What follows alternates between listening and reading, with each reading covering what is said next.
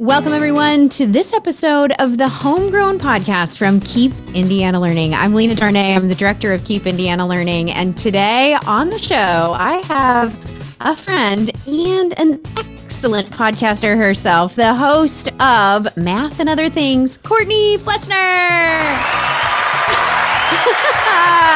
Courtney, hi. Hi. How are you doing? I'm great, especially since I got to be in control of the clap button. Ooh, is there another one that's good there? How about the announcing music? Walk up music. Love it. I love it. I'm all about the walk up song. We're having a little fun in the studio today, and we're actually having a lot of fun at Keep Indiana Learning lately. And one of the things that we wanted to talk about and share, big drop on the announcement front this week, big one, building thinking classrooms. Like, is there like a cheer button for building thinking classrooms? I don't know. No. That wasn't a joke. So Building Thinking Classrooms, Peter Liljedahl is a Canadian former high school math teacher, researcher, professor, and he wrote this book that's starting to make some huge waves. Give me a little catch up of what's going on. Yeah, so actually, I don't know I'm looking right now to see the copyright. So the copyright is 2021, and I remember seeing this pop up in like my Amazon you'd be interested in these books spot. And I was like, oh, I like thinking, I like classrooms, and I like math. And that's literally the title, Building Thinking Classrooms in Mathematics. So I bought it right away and I started reading right away. And to be honest, I was completely hooked on chapter 1 because it's where he described his research. And I love a person who goes out into the world and researches something with teachers and involves them completely in the process. And so that was the thing that I appreciated. Like I was hooked right away. I knew what was going to be said from here on out was going to completely work. So right away, he talks about how he's in classrooms and he starts noticing like kids aren't thinking, they're not doing thinking, and what are the habits that they are doing that shows that they're not thinking, right? So and he has lists of those in the book. And so then he started thinking like, what's the opposite? What would that look like? And he got teachers together to practice or to see, like, let's put this in place and see what happens in the classroom. Or let's let's take chairs away. And if we take chairs away, and are the kids thinking? Like, are they doing more work or are they distracted or like what's happening? Like, let's change the position of the teacher. Let's change where they do their work. And he brought these groups of teachers back together and they had whole discussions on how these small pedagogical moves were changing everything that was happening in their classroom. And then it turned into creating these 14, and it's on the title of the book, 14 teaching practices for enhancing the learning of teaching mathematics, the teaching and learning of mathematics in the classroom. And then the book just goes on to talk about what are each of those practices. And then best part, it ends with implementation. Oh, right. So, okay. You just imagine that, right. A book that talks not only about theory or big ideas, but how does it work?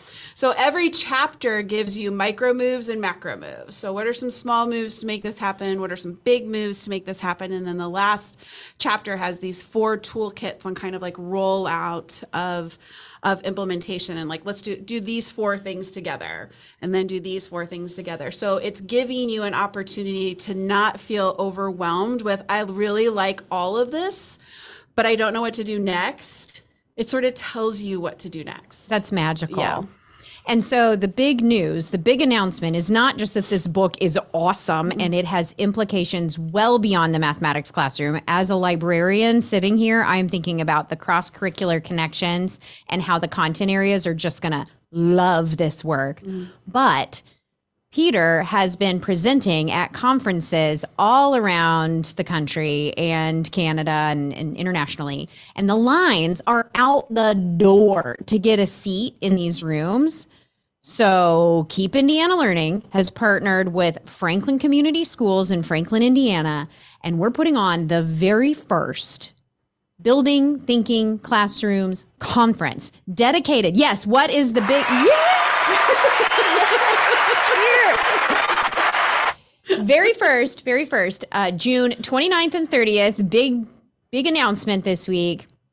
And what we're thrilled about is that Peter is so involved even in the planning. He is a partner in this. He is thinking through what it means. He wants to break down any barriers to access to him and his work, because he is not the used car salesman type edu celebrity that's going to go up there and be like a silly keynote that's fun to watch.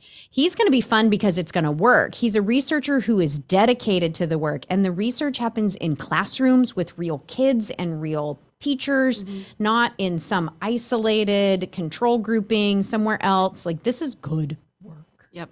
It's really good work. And the thing that I also really love about him is that he really views himself as a learner.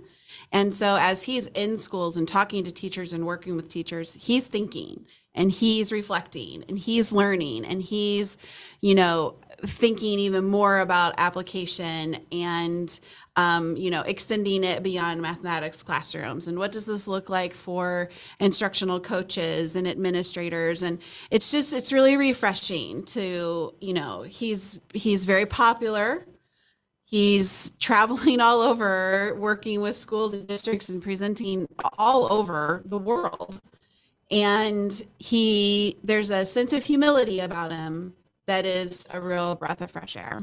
It's amazing. And our conference will be in Indiana and co-produced by Keep Indiana Learning, but it is absolutely nationwide, international. Everybody's welcome to join us for 2 dedicated days of thinking about what this looks like, looking at what this looks like, participating in sessions to break apart what this looks like, and then setting the climate and culture of your school and your district to embrace this type of thinking, because it won't be an easy swap in. It's not just something that you can do one day and you do it once and then it's going to magically happen. Like, it really is a revolution in what we're thinking about for an instructional classroom space. Yeah, it really is. And we're designing the conference around these 14 teaching practices. And so it'll be really cool. So like, if you're a teacher who's been implementing for a little while, but you're struggling with when to ask questions, or you're struggling with what to do about homework, or, you're struggling with the random grouping, you can go to sessions just on that stuff that actual practitioners are sharing their work, what's working for them in the classroom, how they're making it happen. That's going to be amazing. And then we're also going to have sessions where you will have the opportunity to engage in a lesson. Like, what does a beginning to end math class look like? And, kind of do a little pre-brief and then some debriefing at the end of that, and really just engage with the work. And then we're going to have sessions run by facilitators to help you figure out, okay, now what? Right? So we're honoring that piece of implementation that Peter's given us in the book of the now what. You've learned all this stuff. You're feeling really inspired, but you're a first grade teacher, not totally sure what that's going to look like in your classroom. You know what? You can go to a session on that. You can talk with other first grade teachers. The conversations will be facilitated by folks that are trained to do that facilitation. And it's just going to be a really meaningful, powerful couple of days. And of course, Peter's going to be there both days doing lots of small sessions. So you'll get true FaceTime to talk to him, pick his brain. He's totally a man of the people. Mm-hmm. He wants to just be there in the hallways answering questions with you. He'll do some keynotes. We'll have panel discussions. He's bringing 3 or 4 of his facilitators that do this work in school districts so they can also answer questions from their experiences. It really is going to be powerful. And Courtney, if you were to walk into a Building Thinking Classroom, for those people who may not have ever heard of this or don't really know what this looks like, what are some of those tenets that you would see right away that's different than a classroom that you would see today? What's going to be visible right away is, the first thing that you'll notice are vertical, non-permanent surfaces. So in a lot of pictures or videos that you see online, you'll see, access to whiteboards all around the room, or whiteboards that you can, like a white book kind of thing that are on the walls, that the kids get up and they do the work standing and talking together like that. So if you're walking in and there's no one in the room, that's the first thing that you're going to see. The second thing that you're going to notice is this idea of defronting the room, where there's not sort of a spot for the teacher to be like the sage on the stage. It's very much an environment that embraces everyone as a facilitator of learning. So those are like very visible things. When you see kids in there, you'll see them working in, small groups, talking to each other, debating with each other, arguing, coming up with different ideas, sharing a marker. It's really actually completely fascinating. And the teacher moves in that time are moving around the room, asking appropriate questions to facilitate the learning of all of those kids. So rather than the teacher saying, here's how you solve a problem, I'm going to show you, and then you're going to copy it and practice the way I showed you for the next 20 minutes or whatever. And Peter refers to that as mimicking in his books. Rather than mimicking the work of the teacher, the kids are doing the thinking and the teacher is facilitating that thinking. So it's a classroom with a lot of energy and a lot of discourse, and kids are learning from each other and through that discourse. And that brings up a very important part of our conference. We will have sessions for administrators so that when they come into a thinking classroom, they don't immediately think, this doesn't fit on my rubric of my evaluation. Mm-hmm. Like, how do you evaluate a thinking classroom when you can't script because the person at the front of the room isn't just the one that's doing all the talking, or you can't look at classroom management the same way because a thinking classroom is managed differently. Right. And so I think what's important about the conference that we are creating is that we're breaking down all those barriers to creating community with people who are doing the work, and you will be able to access other people in your grade levels, other people in your role, your instructional leadership role, whatever it is, you're going to find the other team of people that you can connect with and continue to connect through many of their social media platforms and online groups. Yeah. So it doesn't matter if you're someone who's been implementing for a long time, or if you're someone who is just hearing about this for the first time, this is a spot for you. This is where you're going to meet the community of people that are coming together to rethink how they are engaging kids in mathematics in their classroom. And if you are someone who feels like you are solid at implementing the 14 practices, then this is a place for you to present. This is a place for you to share what you've learned. And this is a place for you to continue learning from others. So there's definitely a spot for everyone. I love it. And as we wrap up here with our big announcement, thank you for joining me to talk about this. There is so much good stuff in the book. And again, I'm coming from a librarian lens, so I'm not coming from a math lens, but there are things that I have found that are just my new favorites.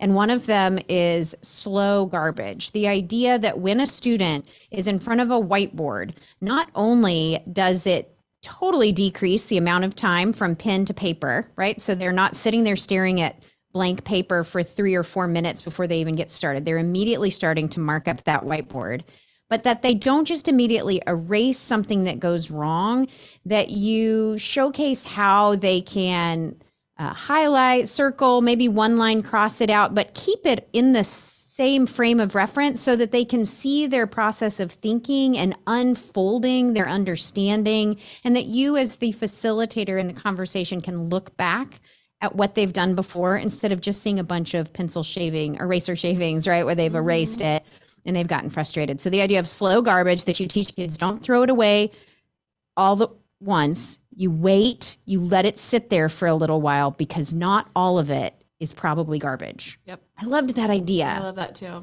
I love it too. Do you have a favorite thing that sticks out to you? The thing that sticks out to me really honestly is what you find in every chapter with the micro and macro moves, and that it really makes it feel attainable. And as someone that goes out and, does professional development and tries to, encourage teachers to teach something a little bit differently than what they're used to, or try something new, it always feels really hard. It feels really risky, and there's a lot of vulnerability there. And what this book does is it allows you to be vulnerable and then make decisions on, what do I feel comfortable trying? And it's such a gift to teachers, because they need to know that the tiniest little moves can make the biggest changes. And that is brought up over and over and over again in this book.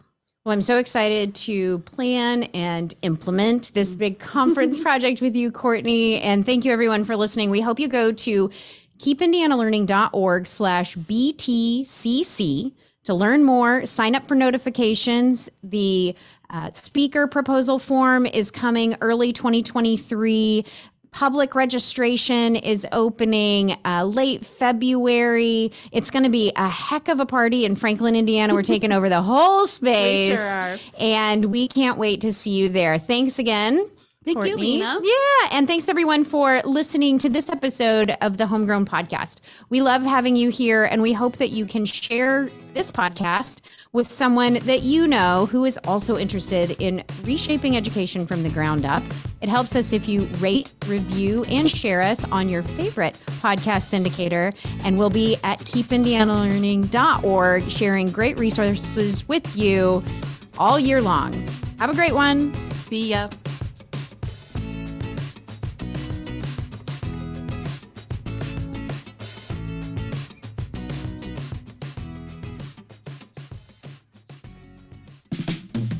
Hey, Keep Indiana Learning listeners. I'm Courtney Flessner, a professional learning specialist. I've spent the past 25 years of my educational career deepening my understanding of the very best ways to meet the needs of students, because I believe that every child should have the opportunity to learn. Over the years, I've discovered a lot about teaching, but you know what I found deep in my soul? Math. If only my 9th grade algebra teacher could see me now. I've settled on a mission to help students and teachers realize we are all math people. We can teach math in ways that are so compelling. Not only can we change the narrative of math isn't really my thing, we might even have a little fun while doing so. In each episode of Math and Other Things, we will highlight a topic in schools and or the world of mathematics, include thoughts, suggestions, stories, and anecdotes from educators in the field, higher education, or perhaps other educational thought leaders, and hopefully leave you inspired to make a baby step in your own classroom or school. We'll talk about math, but we'll also talk about other things, because the teaching and learning of mathematics does not live in a world by itself. It's using what we know about how children learn, how schools are organized so every child can be successful, and who we are as educators and individuals that makes us the very best teachers we can be, even in mathematics. So join me as I embark on this journey of bringing the idea of the podcast, Math and Other Things, to life. Our first episode launches this spring, where I'm joined by my favorite math educator, someone we all know and love, Ryan Flessner. We hunkered down in Studio B at Keep Indiana Learning, where he helped me share my story of how I shockingly became a math person. He's the perfect co-host for this episode, because it's likely if I hadn't been married to him, I'd probably still be living in the world where I'm not a math person. Trust me, you don't want to miss this.